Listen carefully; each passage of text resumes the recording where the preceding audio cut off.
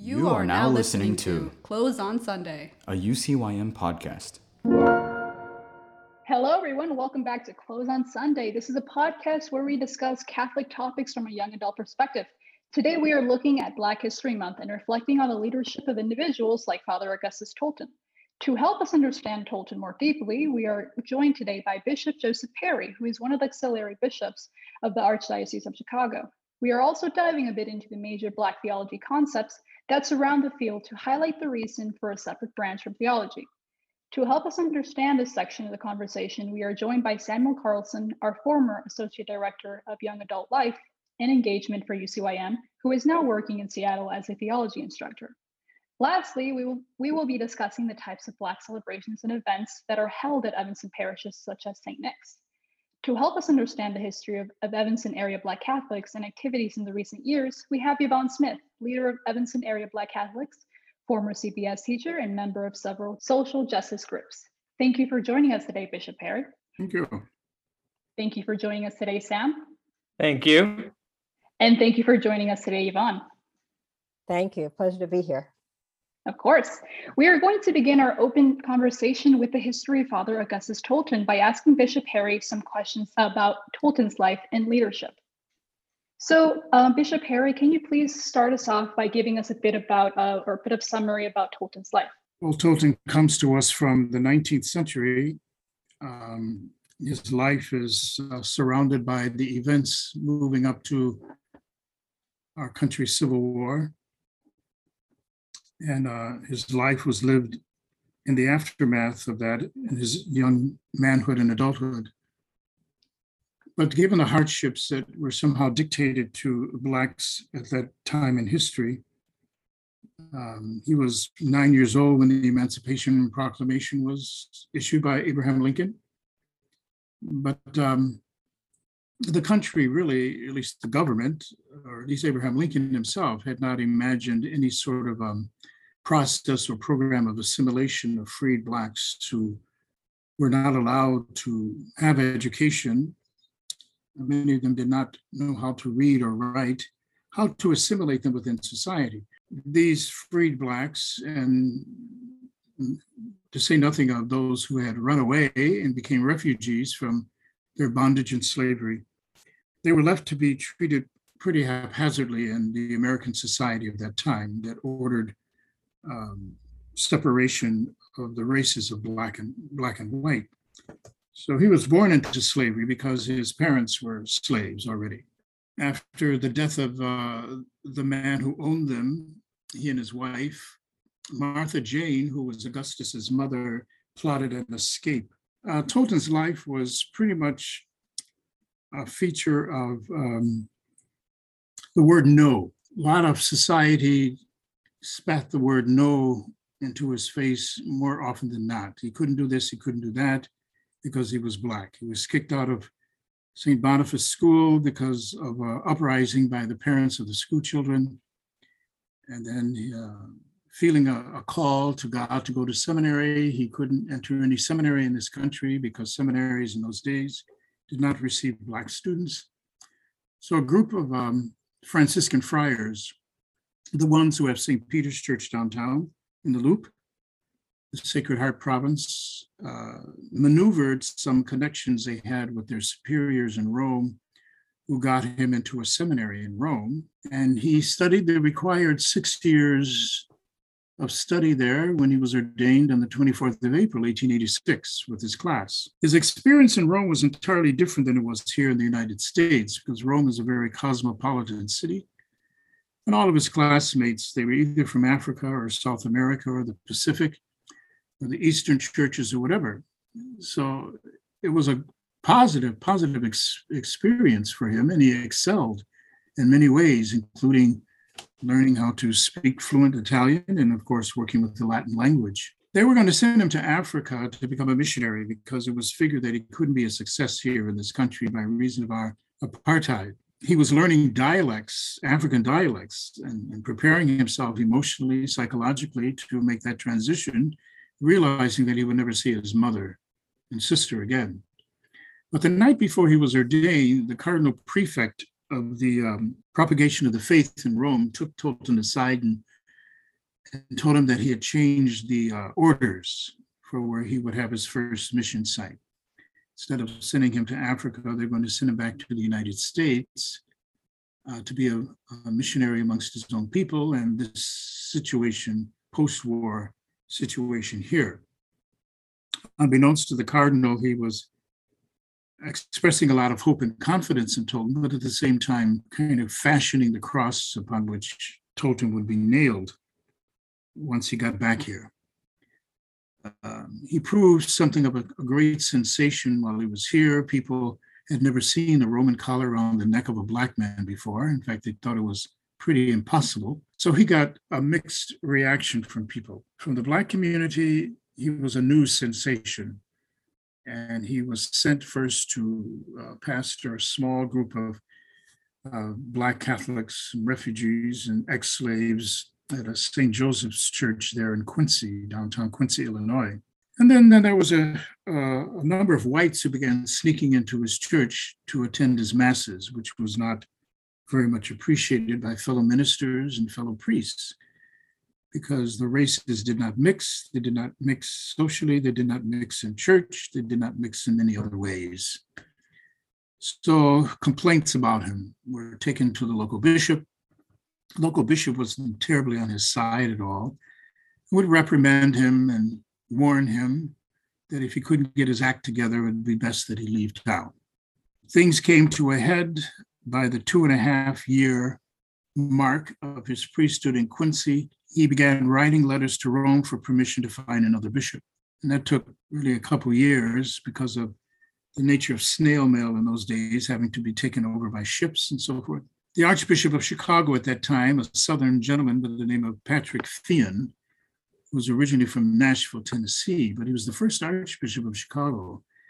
He invited Tolton to come to Chicago and work with a group of fledgling Black Catholics downtown at what is today Old St. Mary's Church in 9th and Wabash. And after a year or so, he gave Tolton permission to lay plans for building a church for Black Catholics. And he made Tolton kind of the vicar of all Blacks in the city at that time.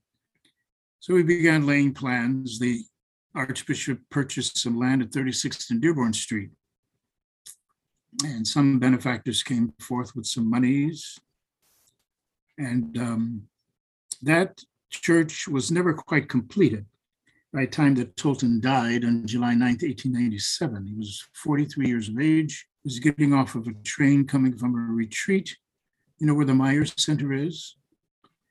Well, that was the train station. It used to be there in what is our parking lot. And it was a very hot day in Chicago. In fact, over the course of days, he had to walk 10 blocks from the station to get to his rectory.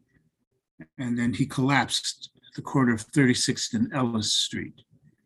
And they rushed him to Mercy Hospital. And after about 8 hours, he succumbed. He died of heat stroke and uremia. So that in a capsule, that's kind of a capsule glimpse of his short life. Thank you very much for that. I have some follow-up questions, if I may. That's all right with you? Yes. Mm-hmm. So one question from me, I'm trying to pick the most interesting one that I can choose. How do you think that Tolton maintained love for God despite experiencing extreme suffering brought upon his enslavement? How did he do that? Yes. I think a lot of it had to do with his innate disposition.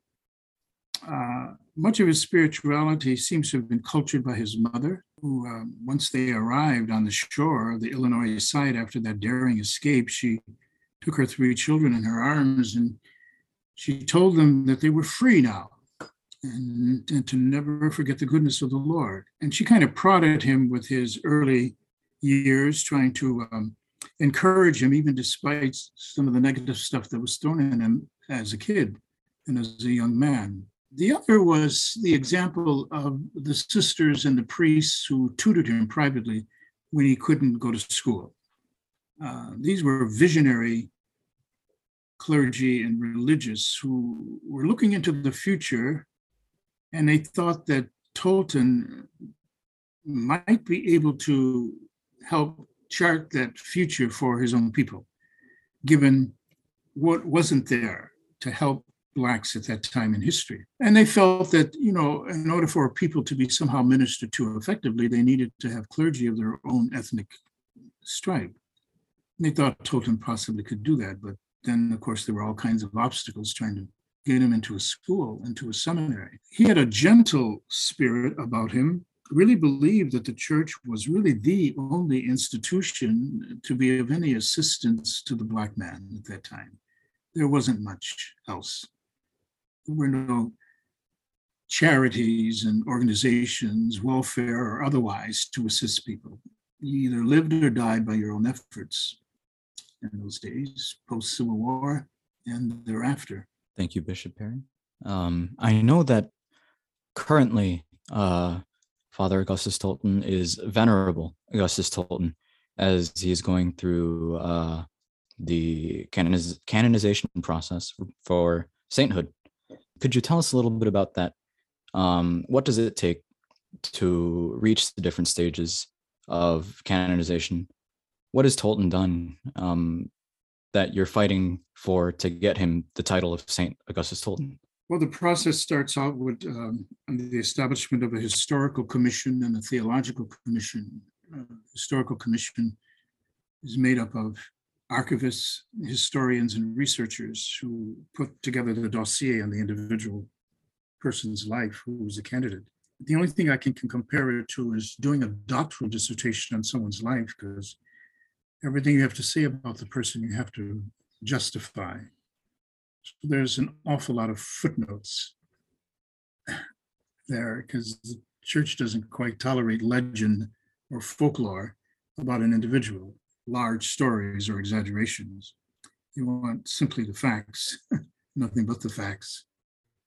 And for Tolton, that took us about 5 years to put together, starting in 2010. And we sent the dossier. It was about 3,500, 4,000 pages of documents and testimony and other kinds of things that somehow grafted together everything we could find on him. That was in newspapers, there were speeches that he gave, or people who knew him at the time, and so forth. That process, starting out with the two commissions, the historical commission, which does the research, the theological commission, which argues his virtues, extracts from all that historical research what seems to be the Christian qualities that would move the Holy Father to name him a saint and therefore an example for other Christians to live by. We sent that over in September of 2014. We sent the dossier over. At that time, he was a servant of God. It took Rome another 4 years to examine all of that material and ask some further questions. So I was in constant contact with them on those 4 years. And then the cardinals and the archbishops, who are members of the Congregation for Causes of Saints, have to put in their votes after the historical commission and the theological commission members have their votes. And all that is collated together, and the prefect of the congregation decides whether this is worthy enough to present to the Pope. And they did that in May of 2019. In June 11th of 2019, the Holy Father was presented with the cause, and he declared him venerable, which means that this individual lived a life of heroic virtue for the times within which they lived. And then the next steps is trying to find God's stamp of approval on all this with the medical phenomenon of healing that science cannot explain. And that's the juncture where we are at right now. So we ask your prayers for that. Thank you, Bishop Perry. Does anyone else, perhaps one of our other guests, have a question for Bishop Perry? Yeah, so I'm wondering, I just finished reading his biography. I forget who the author of it is, but From Slave to Priest? I'm sorry? Yes, I think so. Sister Caroline Hemesath. Yes, thank you. Mm-hmm. I was like, I want to make sure credit goes to where it's due. So I'm wondering, so something that struck me when I was reading it was just his capacity for endurance. and for fortitude. I mean, I think anything he was called to, he had to wait a while for it to come to fruition. And I was just wondering, kind of on that note, you said the Theological Commission kind of highlights particular virtues.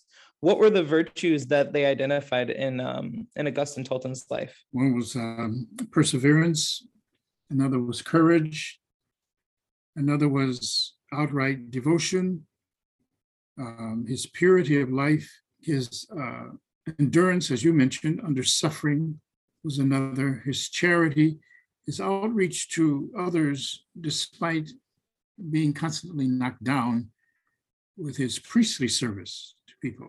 Priests are ordained to serve everybody or anybody who comes for ministrations or the sacraments. But in those days, there was a dividing line, and you couldn't do that if you were the wrong race.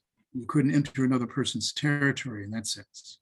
The priest, who was, I guess, his nemesis, would always accuse the whites who went to the church that they were somehow traitors or whatever, and that the money they put in Tolton's church really belonged in the white church. And he would use the N-word all the time and just spread venom around the town, that small town, about Tolton, making him into something of a monster, which he wasn't. That's how people behaved in those days. Though the issues with race aren't as maybe extreme as they were in the past, how do you see race continuing to affect the Catholic Church and the Catholic people in general and in today's age? I suppose there could be a number of opinions on this, Jeffrey. Some people say that some of the extremes are showing themselves again, that they pop up here and there. When you consider what happened to Black people by way of extreme behavior, some of that has translated into other extreme kinds of behavior. Yes. Prosecution without due process, murders, unjustifiable actions by law enforcement, discrimination in housing, in certain jobs, the white supremacist renaissance that is running right now, that somehow pops its ugly head here and there, and not against just Blacks, but against anybody who's not Caucasian. So people of Hispanic heritage, Asian heritage, Middle Eastern heritage, all those people are grouped together as the enemy of white people by these extremists. They have an audience, largely on the internet, and it happens. People burst into churches and kill people having Bible study, or Jews having their religious services. It shows its ugly head in different kinds of manifestations, but it's all of it is what you would say, I would call it satanic. It's a problem. They call it the American original sin because we've never solved it. England got rid of the slave trade in 1807. We carried it on for another 100 years. It morphed into racial segregation and discrimination. We didn't see any relief with that until the 1960s. But then there are others. The list is long. You can talk about it all night. Yeah. And speaking of just the longer list and more modern times, moving forward in the conversation, we can talk about more specific and major concepts in Black theology. And that's why we have Sam here to facilitate that conversation. The first thing really being, what is Black theology? And for anyone that would like to pitch in. Yeah, so thanks for having me on. Black theology is really just an effort for African American people to embrace their identity as Black people and embrace it within the context of being the people of God.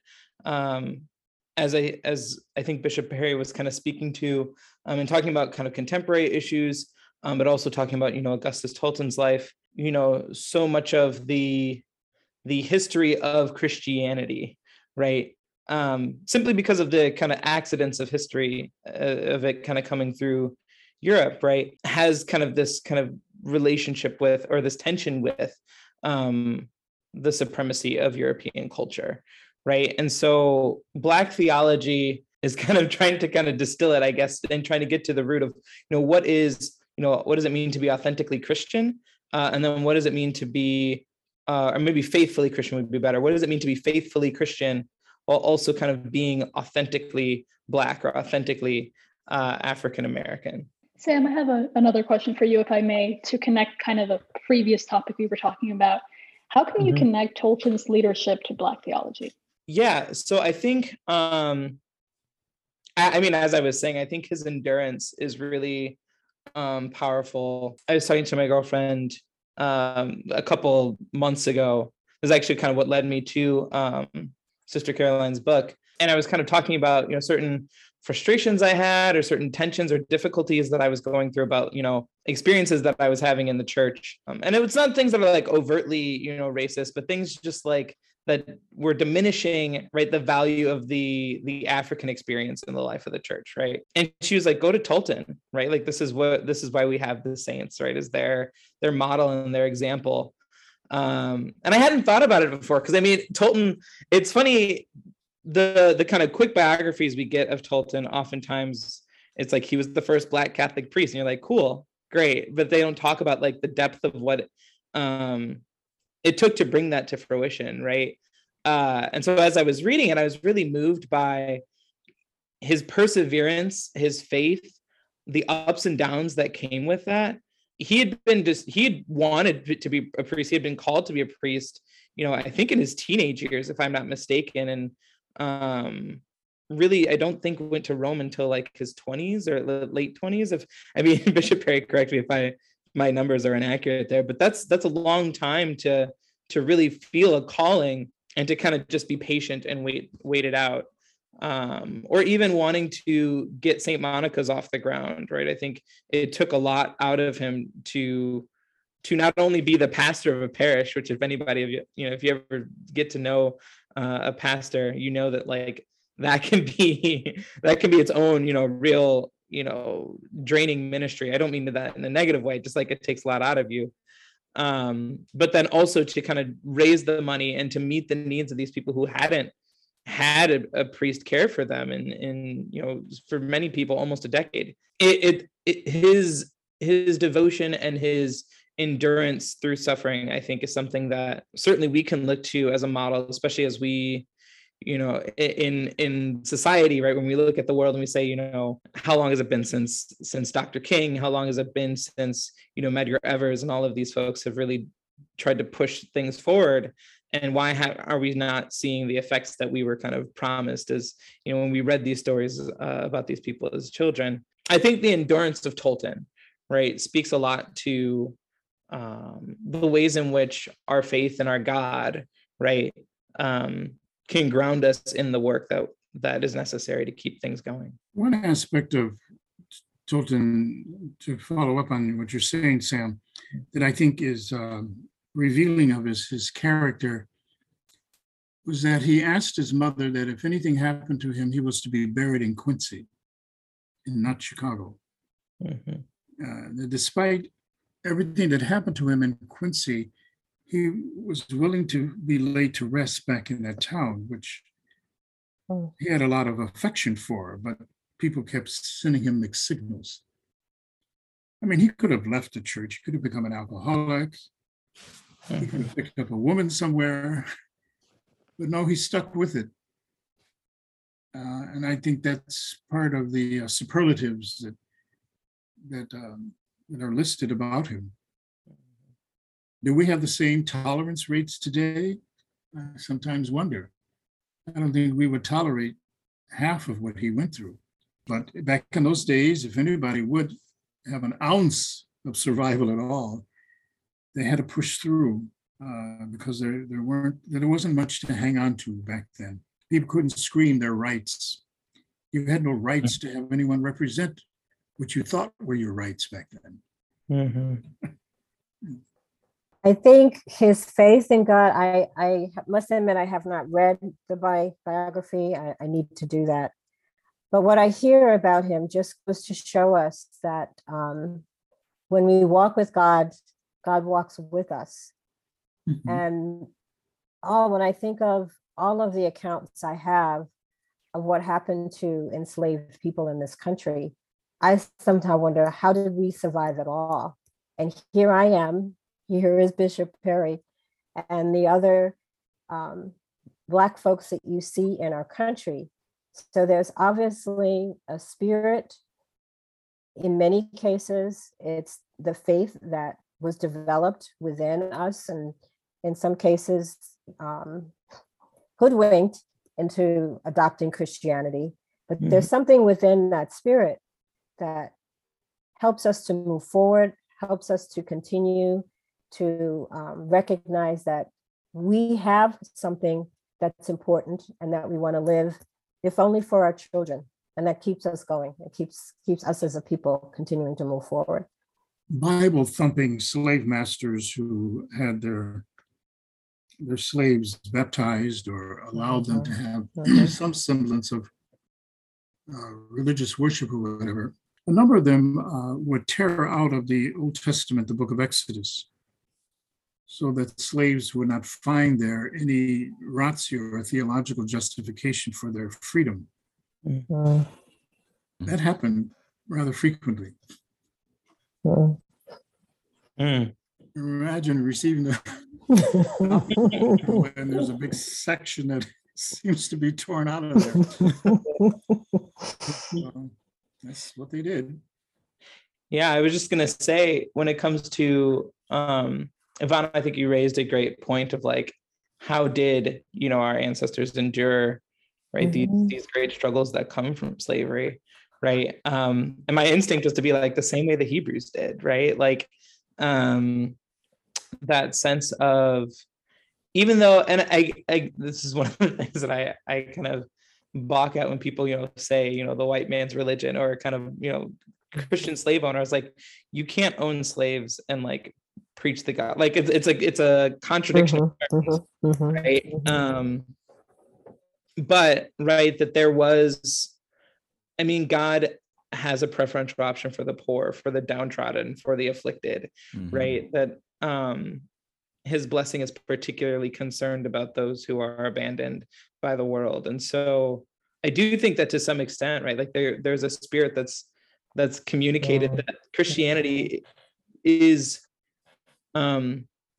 instinctually understood by those who are on the bottom, so to speak, and it's brought to life in the midst of them.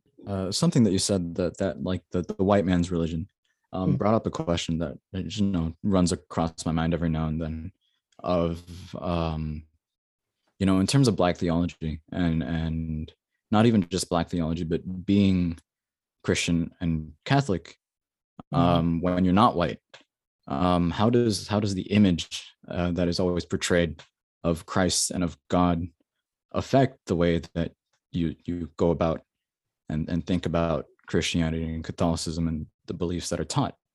And if that affects any of you guys, or if you do, through your spirituality, have your own sense of this image that you have of God and Christ. I think we have to remember that, like, if Christ has any kind of cultural origin, right, that it's not necessarily a European one, right, that Christ is a Jewish person, right, is an Israelite. And I know that, not to get into hot topics of the day, right, but there is a distinction between Jewish identity and European identity, right? Just to be clear about that, especially at that time, right? That a Jewish person and a Roman person or a Greek person are not the same thing at all, right?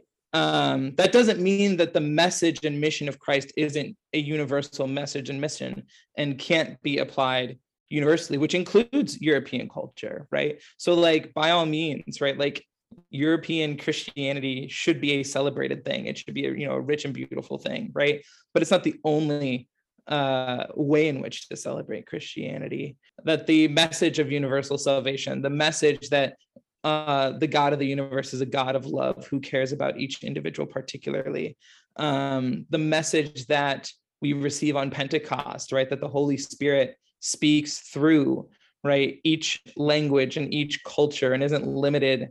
And I mean, that's a radical concept at the time, right? At the time, right, it was, your God was localized, right? Your God was going to be the God of Evanston or the God of Chicago. And if I were to move to Seattle, I'd worship the God of Seattle, right? But this concept that God is everybody's God, and somehow that can be spoken through different cultural realities is a transformative event in history. So I think just kind of a reminder there, right, that there's no one culture or one ethnicity or race that owns the message and mission of Christ. And that it takes form and it takes root in a variety of expressions and ways, and wanting to claim that, right, and reclaim that. I think that's what kind of keeps me going in the midst of, as you say, right, kind of this challenge that comes from the realities of history. Yeah, it's what you say is very, very true, Sam.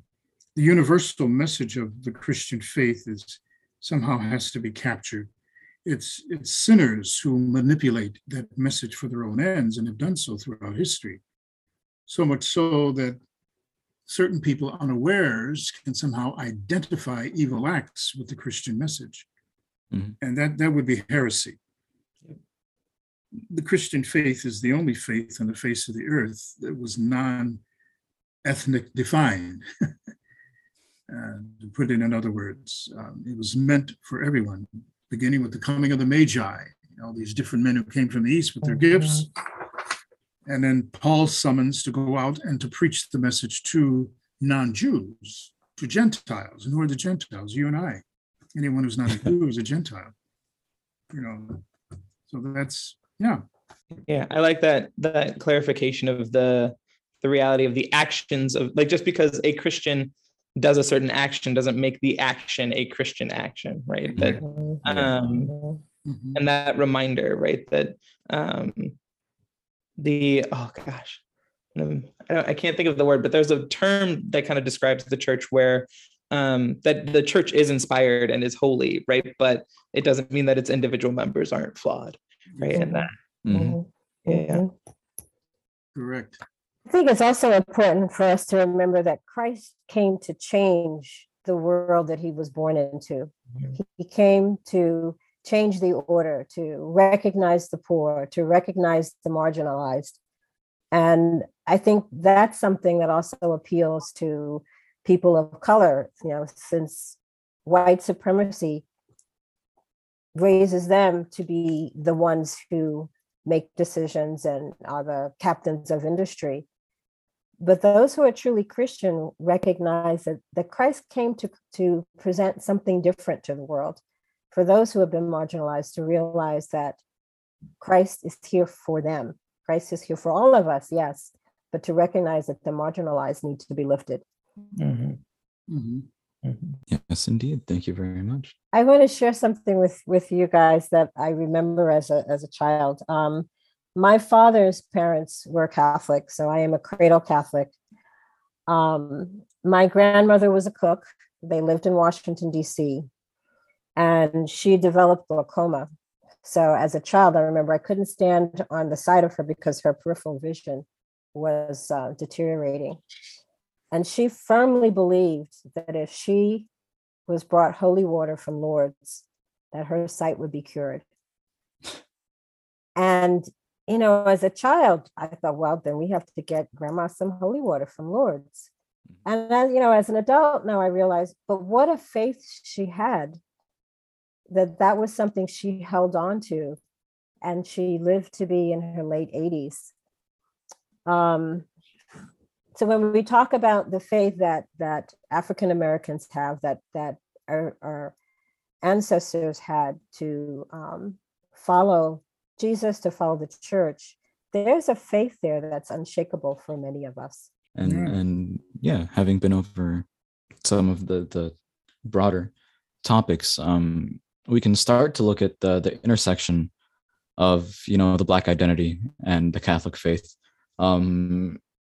Even like in our own local area of Evanston, and Yvonne, you are the one that really takes the cake when it comes to all of that. Evanston. Can you tell us a little bit about, what does that intersection of the Black identity and the Catholic faith look like nowadays in Evanston? Well, while we don't have a church that's predominantly Black or a congregation that's predominantly Black, I think that St. Nicholas historically has been a very welcoming parish, has been a place where I've certainly felt welcome to worship and to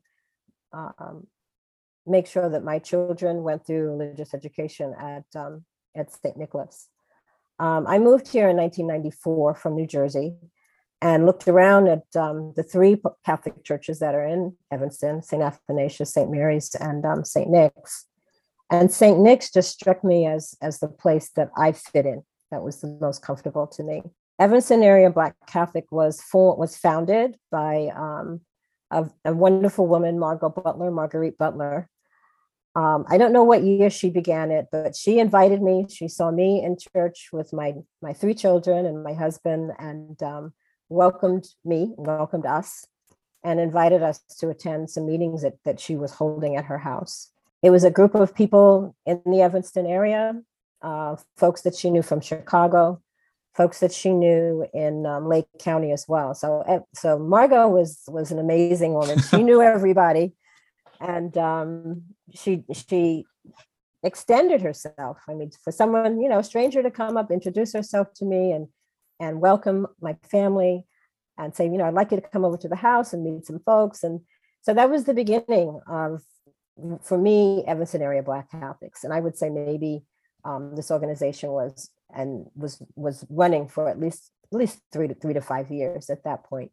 We sat and we discussed. Sometimes we had religious discussions.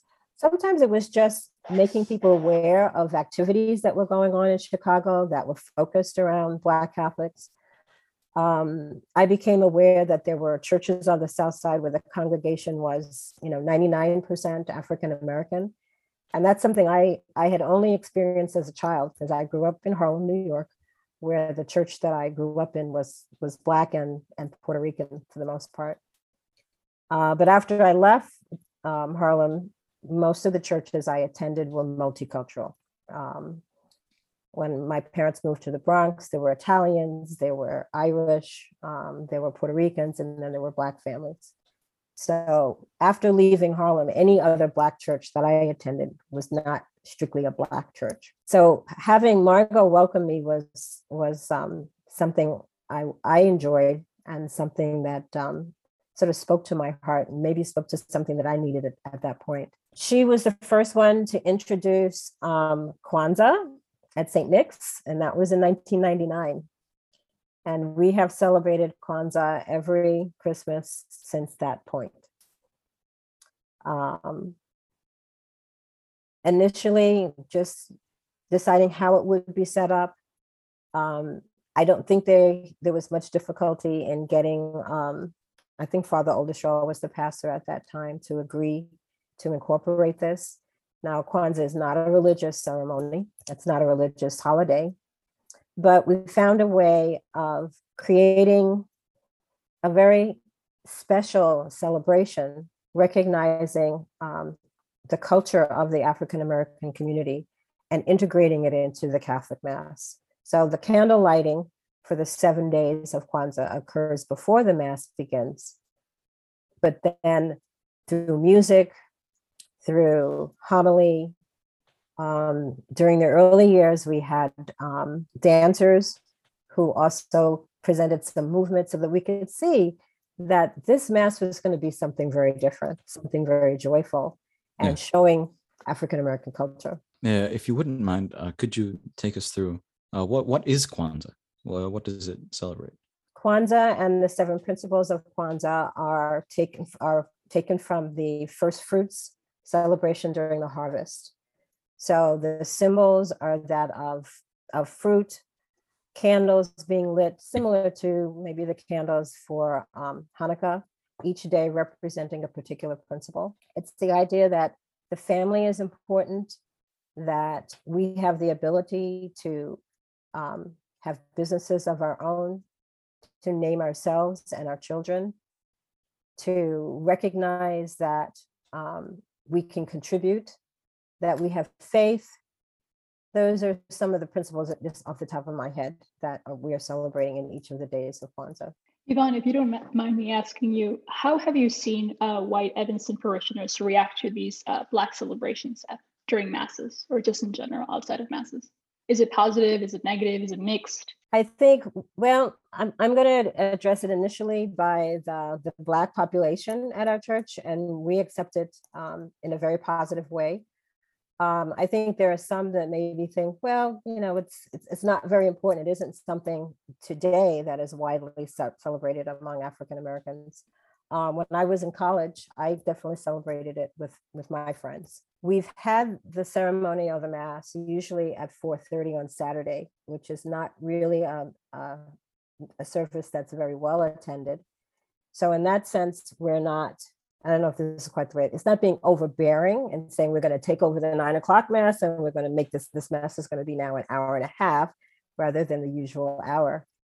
So I think those people who attend are people who have accepted the style of worship. The music that we use, that we celebrate, is quite different than our standard Mass. The Holy Angels Choir has come to celebrate with us for several years, and their service, the style of music is primarily gospel. It's not a totally gospel worship space, but primarily gospel. And we can see that there's a spirit, there's a joy. I think those who are there and who purposely come want to be part of that service.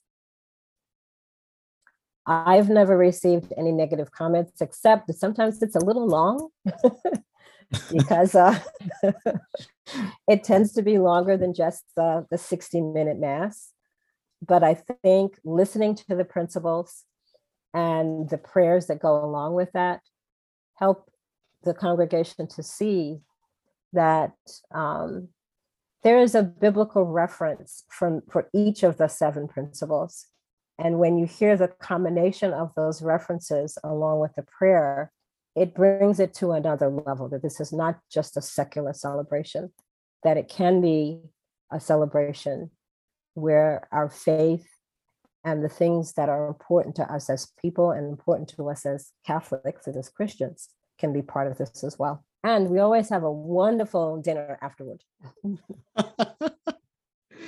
Yes. I just want to say, this is kind of off topic, but I always find it funny, the time requirement of Mass that people have. That if it's an hour and a half, it's too long. Yeah. This is one of the things as a convert I don't quite understand. I grew up in Church of God in Christ, which is a Pentecostal tradition.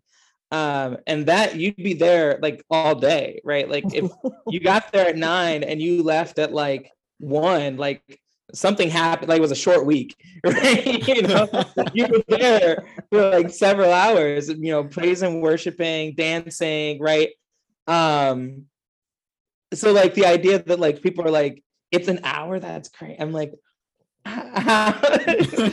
this is quick and dry, yeah, that's funny. I think a lot of that was nurtured by the European Catholic experience. Many Catholics that came here from Europe were persecuted by different empires and monarchs and so forth. So when they did worship, it had to be done quickly. For example, they say the reasons why Irish Catholics don't sing is because when the British was persecuting the Irish, they had to say Mass secretly. So they had to do everything in whispers, but no singing. And somehow went from generation to generation. It was brought over here as well. Yeah. Yeah. Catholicism in Europe, outside of Italy, even in Spain, was ravaged by persecution by the groups. People didn't have freedom to be Catholic in many of those countries. Yes. And Yeah. it's quite incredible to see how that has influenced the many shapes that a mass can take now, between, the gospel, the soul, and the Gregorian chant music, and even not having music sometimes during mass, and the completely different soul moving experiences that those things can provide. That's interesting because it's funny. I always think of like Irish culture as being a particularly musical culture, right? Not, I mean, every culture is a musical In culture, the right? tavern, in the tavern, But in the pub. but it's fun. And I mean, it's true, right? Like, I mean, even many of the kind of songs that have become hymns now, right? Like you talk to an Irish person who knows their history, they're like, yeah, that was originally this other song, right? But yeah, I hadn't thought about it from that perspective, but that's definitely an interesting insight. Another thing that we've done that I think helps make the celebration very, very special is inviting guest homilists. Bishop Perry, I'm sorry, has been a presider at our Mass on several occasions. We've invited several people. We've had guest deacons come and speak. We've had professors from CTU come and speak. So that too helps bring maybe just another flavor, another perspective to the service, which just enriches the experience. As I think I consider myself a very new Catholic. I like to say that I'm like a baby Catholic sometimes to my friends, because I didn't really even start. I wasn't very religious until like the year before high school. And even in high school, it's high school. You don't really understand many things. You're still learning. And now in college, I have a chance to delve a little bit deeper. And one of the things that I find myself doing more often is just like popping into a church if I happen to drive by it. Especially because I have a 3-hour drive to my university. And I have been traveling a little bit more for the things that I'm doing for my education.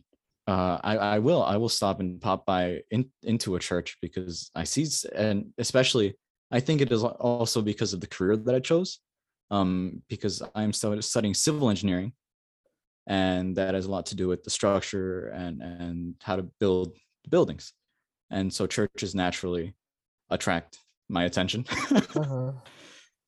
But also seeing the differences in the communities and how the churches look within those communities has been a very, very eye-opening experience. I would imagine, especially as a civil engineer, you might have a particular appreciation for this. But I mean, so much of the theology of the church is expressed in the architecture of the church. And, it's one of the more beautiful parts of being Catholic, right? Is that there's such a depth and a breadth of thought. Because I mean, even if you think about, for much of human history, right, literacy has been a rarity, has been a luxury, right, to be able to read, right? So how do you communicate the truths of the faith? Well, you do it in art, you do it in architecture, right? You communicate, the kind of common journey we're all on by building the church in the shape of, a ship, right? You communicate, right, the holiness of the lives of the saints, right, through stained glass, right? Like so there's a beauty and a richness if you kind of, you dive a little down the rabbit hole, right, that like starts to, explode in ways that are really cool and beautiful. Yvonne, before we wrap the meeting up, would you please let us know where we can learn more about Evanston area Black Catholics? Is there a website that we could perhaps reach? I'm glad you mentioned that. The website at St. Nick's was upgraded, I guess, about 2 years ago, prior to the pandemic. And there was information on the site at that time. When the website was updated, I think some of that information was lost. So I have to admit, it's very difficult to find information about Evanston area Black Catholics right now. So that is something I'm going to be working on, so that there's a clear listing of why we exist, what our goals are, what our mission is, and some of the things that we've been involved in. Over the years, Margot did start Relent group that I participated in, and we've kept that going. After Lent is over, we've even had some Bible study. So anyone is welcome. It may have an African American focus, and some of the reflection materials that we used for Lent were prepared. They're Disciples in Mission, so prepared by African American theologians in Chicago. I think Bishop Perry, you might know who prepared those materials. But we've been meeting for at least 10, 15 years. So when Relent began, we had our own group, and we have invited others to join, and other folks have joined us over the years. So we'll continue to do that. Thank you very much. Amazing. Thank you for that. I would like to thank everyone again for taking your time, especially now that everything is so busy. Thank you for taking time out of your day to be able to come speak with us, to be on this podcast. Yvonne Smith, Bishop Perry, and Samuel Carlson. Once again, thank you all. You're welcome. You're welcome. Yeah. Thank you for having us. Thank you very much. If you're a bookworm, then there is the book, Father Augustus Tolton, The Slave Who Became the First African-American Priest. And that is by, it's Harold Burke Sivers. If you prefer things like Marvel Comics, and you're looking to get a little bit of visual learning, I know that the comic Bible is a thing. That I was very, very surprised when I saw that, and it's really interesting. I think you should take a look at it. But you can also try rewatching even Marvel films such as Black Panther, because according to some theologians, Black liberation ties well with the Marvel film. That's mainly because of the issue of how liberation should be done, brought by the conflict between the characters T'Challa and Killmonger. While you watch the film, just think about little things, little differences in the concept, big differences in the concepts that these two characters present. And if you have any thoughts, never be afraid to DM us at Closed on Sunday podcast. Lastly, if you're new to Black theology and you prefer reading articles, I recommend that you give James H. Cone's 1985 paper titled Black Theology in American Religion a read. This paper will give you some of the basics into this field and go further into what we didn't get to say in this episode. Once again, thank you everyone for taking time out of your day to be on this episode of the Closed on Sunday podcast. Thank you. Thank you for tuning into this episode. You can find us on Instagram, link below. And listen to us on Apple, Spotify, or your favorite podcasting app.